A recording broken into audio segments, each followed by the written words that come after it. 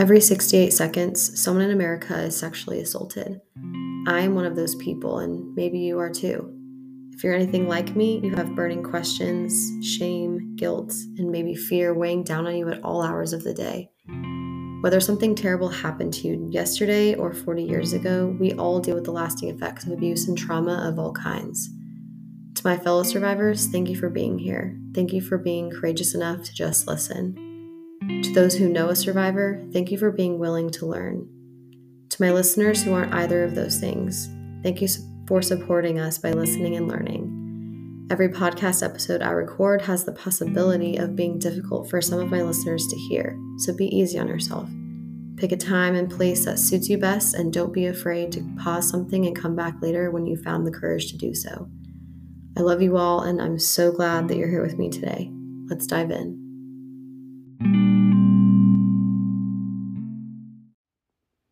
What's up, y'all? It's your friend Courtney with Every 68 Seconds.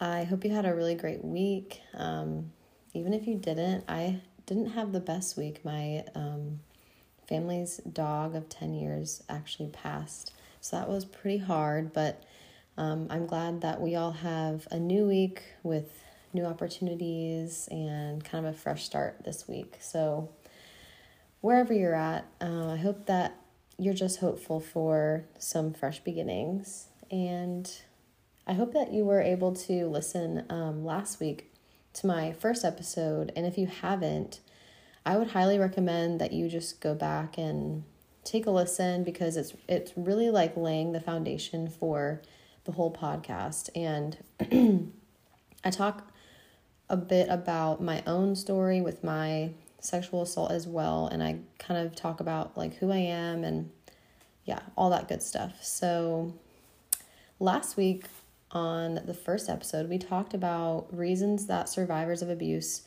of all kinds tend to stay in denial, and I went through all of these different reasons that I've noticed in my own life and my own experience, but that are very common for survivors of sexual abuse and different kinds of abuse. So I mentioned a little bit last week this idea of the perfect victim, and I wanted to go a lot deeper into that myth that is out there that makes it a lot harder on victims and survivors of sexual abuse specifically,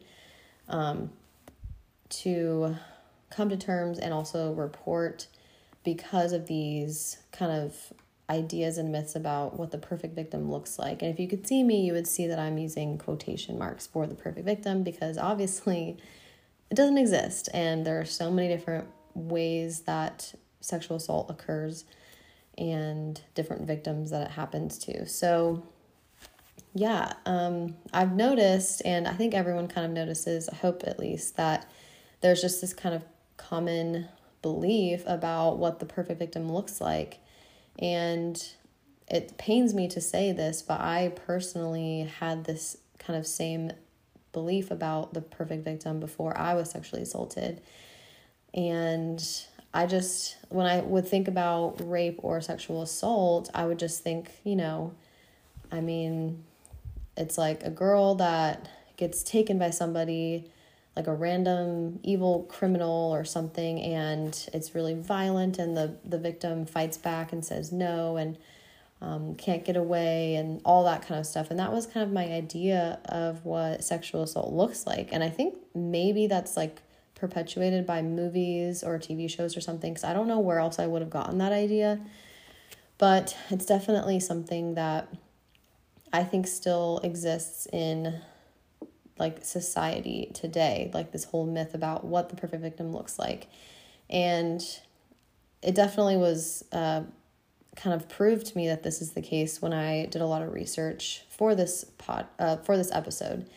And the first thing I kind of want to go over is the actual definition of sexual assault, because honestly, this definition should trump like all of the different myths that are out there, because it's very broad. Like it kind of leaves the door open for so many different kinds of situations and different like people that can be sexually assaulted, and yet people still put these myths out there and these kind of like, I'm not sure the word, but qualifications is probably a good word to describe what people put onto victims. They have to fit into this box, basically. So the actual definition of sexual assault. Sexual assault occurs when a person is forced, coerced, or tricked into sexual acts against their will or without their consent. So I even went deeper and I found the definitions for the words force, coerce, trick, and the phrase against their will, because I think even those words, we don't always understand the actual definition of it. Like I personally had experience with that, and I'll kind of go into a story about that after this. But first of all, the definition of force is to make someone do something against their will. That's it. Coerce, to persuade an unwilling person to do something by using force or threats. And trick, a cunning or skillful act or scheme intended to deceive or outwit someone. And then the phrase against their will, contrary to a person's choice or desire in a particular situation. So obviously, like it should be very clear what sexual assault is based on these definitions.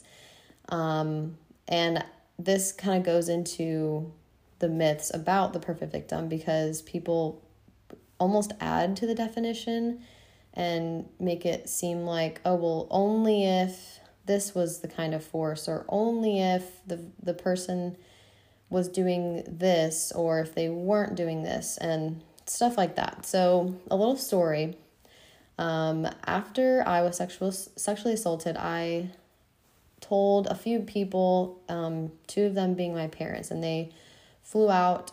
I'm very blessed and gracious to have parents that really cared and like believed me, and came and flew out to where I was living, because we were across the country from each other. And my mom made an appointment for me to go to the doctor, and I really didn't want to go because I was terrified of kind of the procedures and all this stuff, because I was only like 6 or 7 days, or yeah, actually it was probably like 5 or 6 days after my sexual assault. But I went anyways, kind of reluctantly, and honestly, the experience was really great. I went to Kaiser, so that's kind of cool. It was a very good experience. Not that it was great, like having things checked out down there, but yeah. So the nurse asked me if the guy that hurt me, obviously, or sexually assaulted me, was forceful, or if he used force. And I said, honestly, like, no, like he didn't threaten me with a gun or a weapon or anything like that. So like, no. And then she asked me, well, did you want it to happen? And I said, no. And she said, well, that's force. And I remember just, gosh, like tears just started rolling down my face, because I mean, I was still like within a week after my sexual assault, and like I was still kind of in denial, like I mentioned in the last episode about what had happened to me. And because my experience wasn't this kind of, it didn't align with this like perfect victim myth in my head of like, oh, well, there has to be a weapon, or like, like super violent, whatever force. And although that does happen, obviously, it's not the most common thing. And so, yeah, I just remember thinking, wow, like, I guess I was forced. And I had the wrong definition of force in my head. So that's why I wanted to go over the definitions for all these words, because I think if everyone knew those definitions, they would be like, okay, so this is much more broad. Like it applies to so many more situations than maybe we think it does, And just to kind of put it out there, weapons like guns, knives, and other kinds of weapons are only used in 11% of rapes. And that's a significant kind of number. Like it's not in the ones or twos, but like that's not very many, right? Like in my head, I thought, oh, well, in order to have been sexually assaulted, there had to be like a weapon or something like that. And that's obviously not the case. So going into the myths about the perfect victim, I have 15 of them. So I'm going to try to go through them quickly. And I have some stats attached to some of them. And I'm sure there's like so many stats out there for all of these, but I truly just don't have the time to go into like 15 different things and find all that stuff. So I found stats for like things that were easy to find stats for and like were most impactful, I guess. So the first myth is that the victim must realize their assault immediately and report it right away. And that I kind of addressed that honestly in last week's episode. I mean, I definitely didn't realize that I was assaulted immediately. Like it took me not very long, maybe compared to other people, but it took me about 5 days or something like that to realize that it was assault. And then of course, even longer for me to believe like that it really was, because it was told to me that it was assault, but it took me a while to really realize it. And then I didn't report it until almost 2 years later. So, I mean, that's a significant amount of time. And there's some people who don't report it till much later than that. And it doesn't mean that it never happened. I mean, there's so many reasons that people don't report right away. There's so many fears that go along with that. And I covered a lot of those last week. So you can kind of go back, or if you've listened to last week's episode, you can kind of relate those to each other. Secondly, a myth about the perfect victim is that they must be really emotional and distraught when they're telling people or reporting it or whatever. And I mean, I was definitely emotional when I reported mine, and it was kind of like surprising, but even then, like there was so many points of it where I thought that I would be more emotional, and I was just so like serious about it. It was so weird. Like there was just no emotion. And I'm sure there's so many people who report it and maybe they're angry and so they show anger, or maybe they're completely numb and so they don't show any emotion at all. There's so many different emotions you can feel related to sexual assault. And so there's just really not one way that somebody has to react emotionally, right? And yeah, I think that's definitely like a specific myth that some people believe. I don't know if it's a very common one, but I read about it in an article and decided to put it in here because you probably would assume that somebody reporting their sexual assault would be super emotional, and that doesn't always have to be the case. And it doesn't mean that it didn't happen. The third one is that the victim must be attractive. And I didn't even think of this one, but I read it in an article and I was like, what the heck? That's just honestly crazy to me. Like, you have to be attractive in order to have been sexually assaulted, because otherwise nobody would want to. And I was like, bro, like, do you even understand the perpetrator's mindset? Like, I don't know. And probably because I've done more research on this than most people have, so I know that that's just not the case. And like, I understand a little bit more about what an abuser's mindset is. It doesn't seem to really matter, honestly, for most of them. So that's one that I was kind of like, that's so dumb. Anyways, number 4, they have to remember every detail. So this is like a little annoying to me to read. And I know that this is definitely a common one that is believed. Like you hear this all the time in media, like when somebody goes to report something and maybe it's been a while and they don't remember everything and it's kind of fuzzy. Luckily, police are kind of understanding this more nowadays, but I know I've read some stories like about police being upset with a victim of abuse because they don't remember every detail. Maybe they'll call them later and be like, oh my gosh, like I just remembered that he had a gun or whatever. Like I was just reading an article about that, and the police were upset with her because they're like, dude, that's a really important kind of part of it, but she didn't remember because it was so, like, the experience was just so traumatic. And I'll definitely go into this subject deeper in another podcast episode where I kind of go into how trauma affects the brain and like the memory and stuff like that, which is one of my favorite things since I studied psychology, and like neuroscience and cognition are my favorite subjects. But anyways, definitely don't have to remember every detail. And often you don't. I feel like it's probably most often that the victim doesn't remember every detail, you know? And I know for me, I definitely, especially being almost 2 years later, like I didn't remember every detail. And there was times, luckily in my experience with the reporting process, like they were very understanding of that. But I know that not everybody is.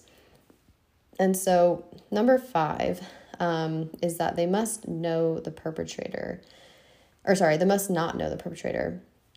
And the stats that came from this were honestly kind of sad and a little surprising, because in my mind, when I was kind of explaining like my own beliefs before I was sexually assaulted and like my own beliefs about these myths, I think in my head, like rapes and sexual assault happen to people by somebody they just didn't know. And it was like kind of a random, like, kind of like if somebody robs you, like that's kind of my belief that I had, was like, oh, it's the same thing as somebody that gets robbed. You don't really know the person that robbed you, that kind of thing. But unfortunately, the stats are almost 95% of child victims know their sexual abuser, whether it be a family member or an acquaintance of the family or something like that, which is just so sad. And then 8 out of 10 rapes in general are committed by someone known to the victim.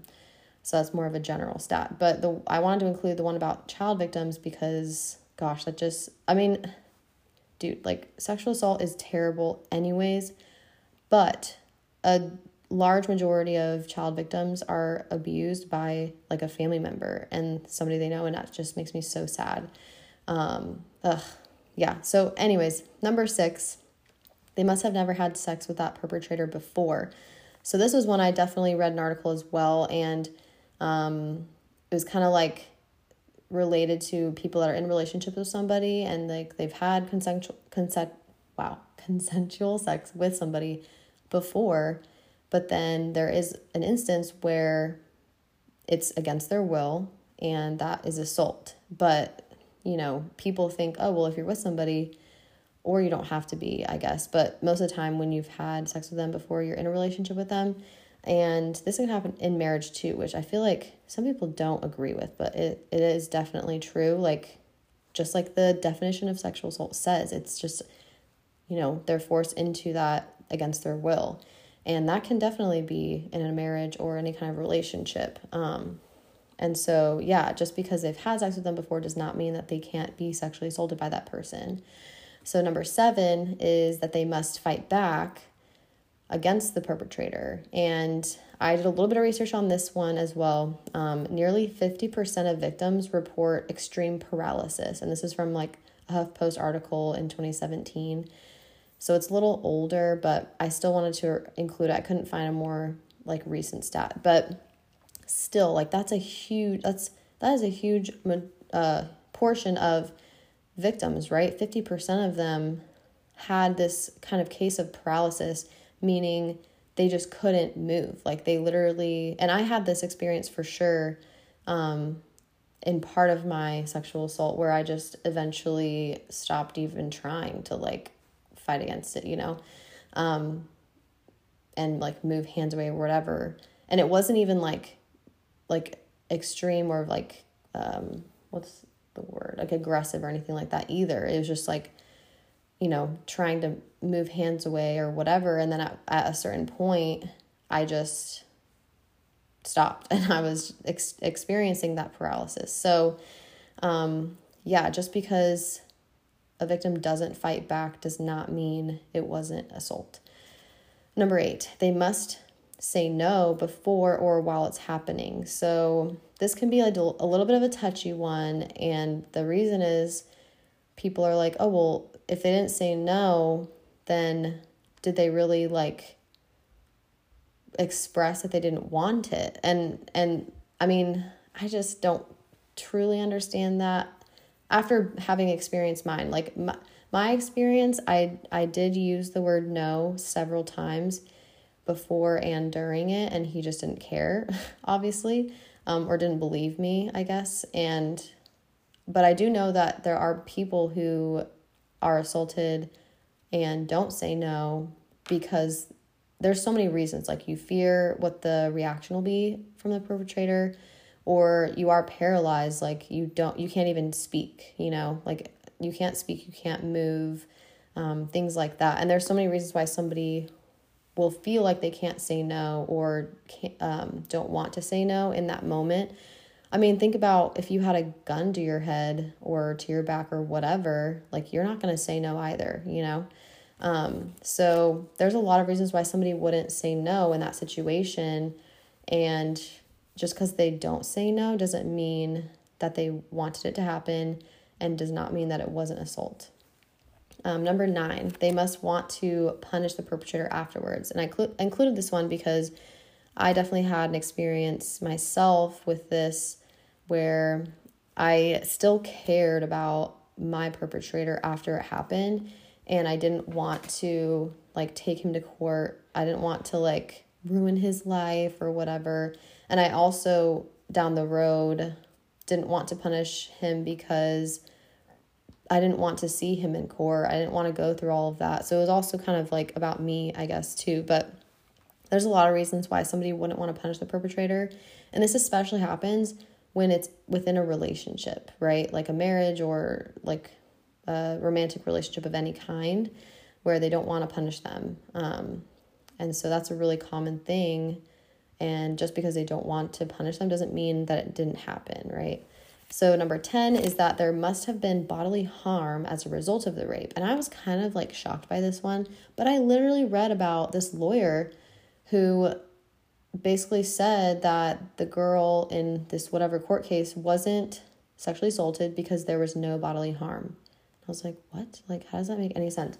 Because just like I said before, there's some instances where the victim doesn't fight back. There's no paralysis, or there is paralysis. They don't fight back or whatever. And maybe the actual act isn't violent or aggressive in any way.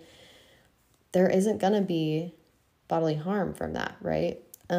So yeah, I don't even know how that's a myth, but apparently it is. And that does not mean it was an assault. 11, they must have been asking for it based on their outfit or demeanor. And I guess this is a little bit of a different play on words, but I wanted to include it because it's a myth that a lot of people believe that if somebody was like sexually assaulted or whatever, they think they were, in those people's minds, like, oh, well, they must have been asking for it, so it wasn't sexual assault because they were wearing this skimpy outfit or they were being flirtatious or that kind of thing. And that makes me so sick to even think about that, because just because a person wears something that makes them look more attractive does not mean that they're asking for a sexual act to be done to them. Like, what? It doesn't make any sense. And it takes all of the blame off of the perpetrator, who never should have. Like, it's just very obviously selfish of them to even think that. But I could go on about that one probably forever, so I'll just move on. Number 12, they must be sober. And this one I wanted to include because there are a lot of cases, especially on college campuses, and I included some stats about like college campuses or college students specifically, because alcohol tends to be more likely within sexual assault on college campuses. So 43% of sexual assault events involve alcohol use by the victim, and 69% involve alcohol use by the perpetrator, which I thought was interesting. Like, there's more perpetrators using alcohol in those instances than there are the victims. And I wanted to include this one as well because there's so many people who say, oh, well, she was drunk, so like that's her fault. Like, she was drunk. And I'm like, bro, what? Like, she was incapacitated mentally. She couldn't have truly said yes to this or made that decision because she was incapacitated. So that person never should have gone through with anything in the first place. And so, yeah, that I could also go on about that one too, because it just makes me a little upset that people really think that if you were sexually assaulted, you had to be sober, because if you weren't sober, it was your fault. Number 13, they must cut the perpetrator out of their life after the abuse.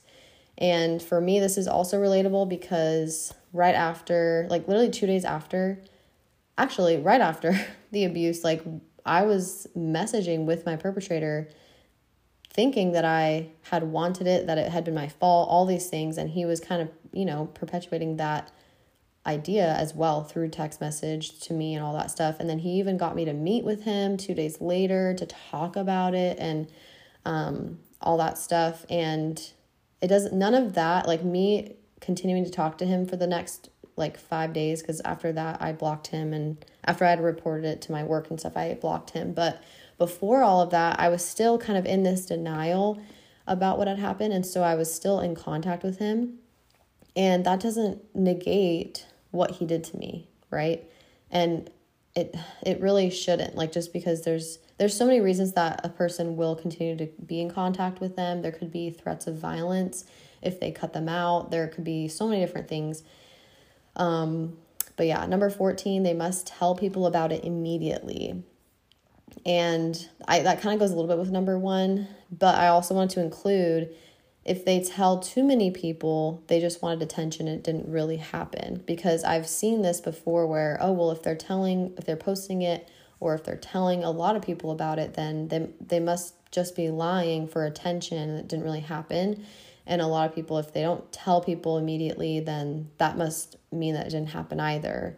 And yeah, that's just totally not the case. Like I said before, there's a lot of reasons that somebody might wait to tell people, and it's your story, it's your experience. So really you can tell whoever and however many people you want to. Like, that was one of the, honestly, like, fears for me creating this podcast, because I was so scared that people would think I wanted attention because I'm like sharing about my experience. But I can tell you with complete honesty, like, the reason I made this podcast is because I want to help other people through this whole process in ways that I felt I wasn't really getting that specific help that I needed. You know, like, I had these questions and all these like topics that I wanted to talk about with people, but like I didn't have those resources. And so that's what I'm trying to be for people, is that resource, right?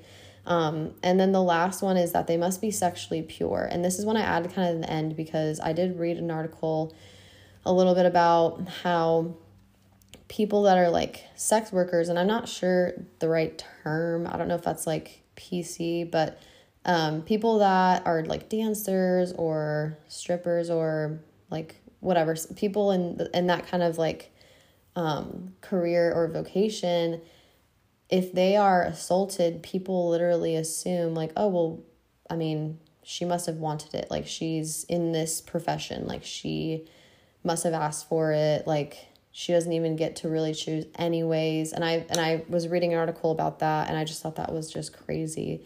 And so I wanted to include kind of this idea that, oh, they have to be sexually pure, because if they're not in this way, like if they are in that kind of vocation or whatever, then, or if they're like sexually promiscuous, people will say, they'll use that term for girls that sleep around. I'm putting that in like quotations, because when guys sleep around, it's like fine, and it's actually like they're praised for it. But when girls do it, oh, like that's not good. And I won't use the words that I want to use. but yeah, it's in those instances as well when like, oh, they're sexually promiscuous, so they can't be sexually assaulted because they must have wanted it because of their behaviors or because of their vocation, which is crazy. So anyways, those are the 15 myths about the perfect victim that I wanted to share with y'all, because I think, especially if I were to have heard this before I was sexually assaulted, I would have been like, oh, like I had the complete wrong idea of what sexual assault can really be and how it can happen and who it can happen to and that kind of thing. And I really hope that that helps shed some light on, the idea that sexual assault can happen to anyone, and there is no specific situation or person that it can happen to, you know what I mean? And I wanted to go in to 2 examples that I feel like just really, they're like real world examples that I think completely, I guess, align with this perfect victim myth. And the first one is with the Harvey Weinstein. Is it Weinstein or is it Weinstein? I don't really know, but you guys probably know who that is. But yes, so in his trials, and I'm not going to share all the names because, gosh, everything would be so confusing. But I read an article about some of the trials with some of the victims of abuse that he perpetrated. And there were two victims who were the quote unquote perfect victims. They acted really distressed afterwards. They told their friends about it. And it was this one-time occurrence. And they shared it with people, reported it, all this stuff, right? So that's like all the perfect victim stuff, like all that stuff. And then in the end of the article, there was another woman who came forward to share her story. But her story is very different because she had this kind of professional relationship with Weinstein, and she had previously agreed to meet him in his hotel room on multiple different trips and agreed to massage him, whatever that means. But that's what that's what the article said. And she mentioned that she didn't want to offend him because he had a lot of power over her career. And the lawyers accused her of liking the power and using that power on purpose to benefit herself. So like she chose to do all these things.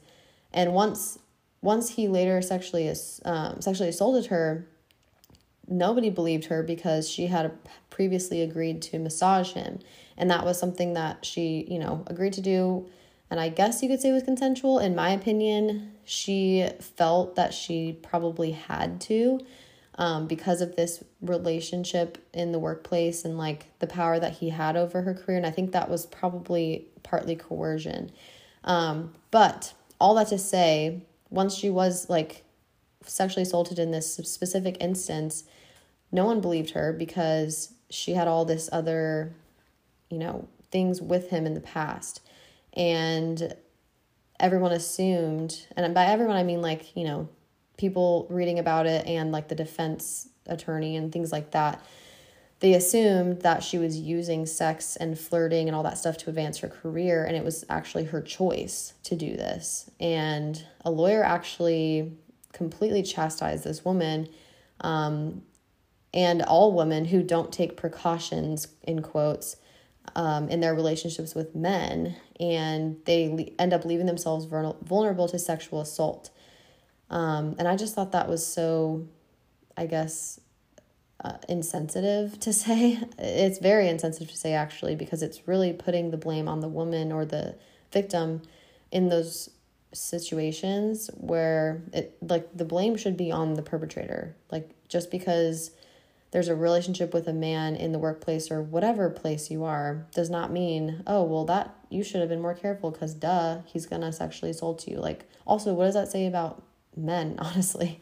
And then the lawyer asked, if you make a choice to go into their home at the end of the day, what do you think could potentially happen? Like, what? And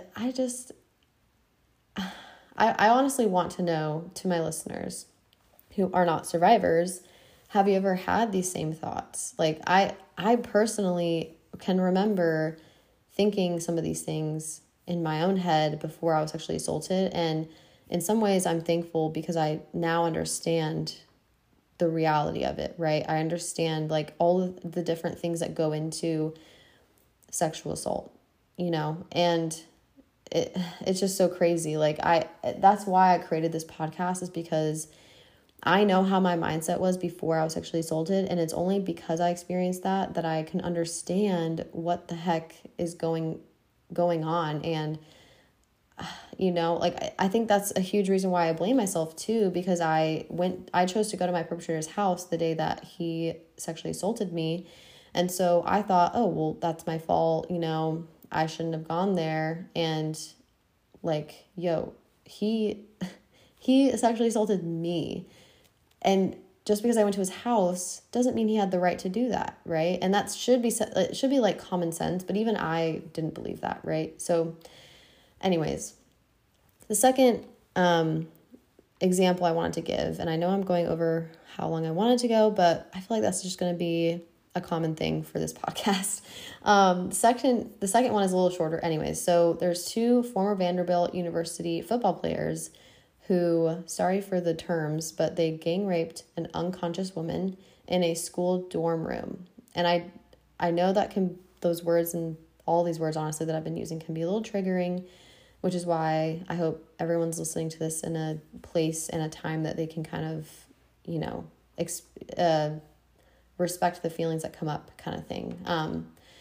But I don't want to water this down because it is serious. Okay. Like, this is serious. And I also want everyone to understand how these myths really do affect the outcomes of these things and the way that victims are treated. So this act was recorded on multiple cell phones, and the brutal details were reported, like, in full. They were all reported to authorities.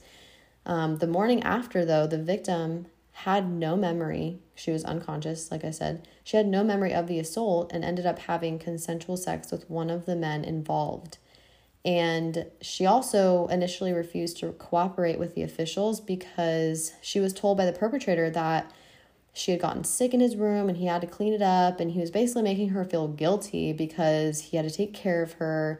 And she pretty much assumed, like, oh, like, she first of all didn't remember what happened to her, and then she also was like, oh, well, they were mad at me and I inconvenienced them, and so she didn't cooperate with the officials immediately. She eventually did, but basically what was agreed upon was that this victim wasn't actually assaulted because she, after the fact, had consensual sex with one of the men. And I'm like, wait a minute. So this girl was assaulted by two guys, and it was recorded on multiple cell phones, which were turned in, which is how they knew that it happened, because she didn't even remember. And people are doubting whether she was assaulted because she happened to have sex with one of the men after the fact that she didn't remember had assaulted her. And that this is just a whole other example, I guess, of how this myth of, oh, well, they've never had sex before, or they don't have sex afterwards, or whatever, can be perpetuated. Like, people think because she had consensual sex afterwards, that means that the sexual assault never happened. And especially, it also perpetuates this myth that because she didn't remember it, it didn't happen, right? So that's kind of how these myths play out in real life, and how they can actually affect the victim, and how it keeps a lot of perpetrators from being convicted of their crimes. And to share some really sad statistics with you to kind of end this episode, out of every 1,000 rapes, 384 are reported to police, 57 result in an arrest, 11 are referred for prosecution, 7 result in a felony conviction, and only 6 result in incarceration. That is 0.6%. On the other end of that, 89% of victims report some level of distress, including high rates of physical injury, post-traumatic stress disorder, depression, anxiety, and or substance abuse. And there's honestly, most of the time, there's a mix of all those things. And I just wanted to kind of leave you guys with this comparison of 0.6% of perpetrators that that go to jail out of how many? Like, out of 1,000 rapes, only 6 of the perpetrators go to jail. Like, that is crazy. 0.6%. And 89% of victims deal with these effects of what has happened to them. Like, no justice is being served, pretty much. Like, it's just incomparable.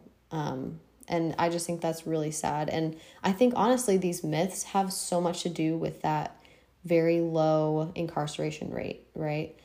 And there's a lot of other reasons that people might not be convicted of these crimes, but I think these myths play such a big role that they're really just, they should not be ignored. And that's why I wanted to go over this perfect victim myth in this episode. And yeah, I hope that this has kind of opened your eyes. And for all of my survivors out there listening, I hope that you are seen in this, because more than likely, there are myths that I talked about that you might even believe about yourself, like something like the remember every detail, like because you don't remember every detail, you think that you weren't assaulted, or because you knew the perpetrator, like it was an assault, or because you didn't express all of these emotions and were really distraught when telling people, like maybe you're just downplaying it, maybe it didn't really happen, or maybe it wasn't that bad, or whatever you're thinking in your head, or whatever you've thought in the past about your experience. I hope that these myths that I've explained can honestly break the myths that you have in your own head about your own experience. And for the people who are loved ones, or maybe even you don't know somebody that has been assaulted, I hope that y'all have learned a little bit today and can have more understanding and more empathy and more compassion about the experiences that victims go through, and understand that there is a much wider range of victims and types of experiences that go through or that happen with sexual assault than we might think. So next week, I want to go over the psychological effects of sexual trauma and even other kinds of abuse as well, because I think I touched on that a little bit tonight on how the psychological effects can affect the memory of everything and affect the emotions that happen afterwards and all those things. And I feel like it would be a really interesting episode for y'all to listen to, especially if you don't have a psychology background. You might not know what the brain does in these situations. So I want to go through all of that next week. So make sure to join me. And yeah, I'm excited to share that with you guys. And I hope you have a great rest of your week.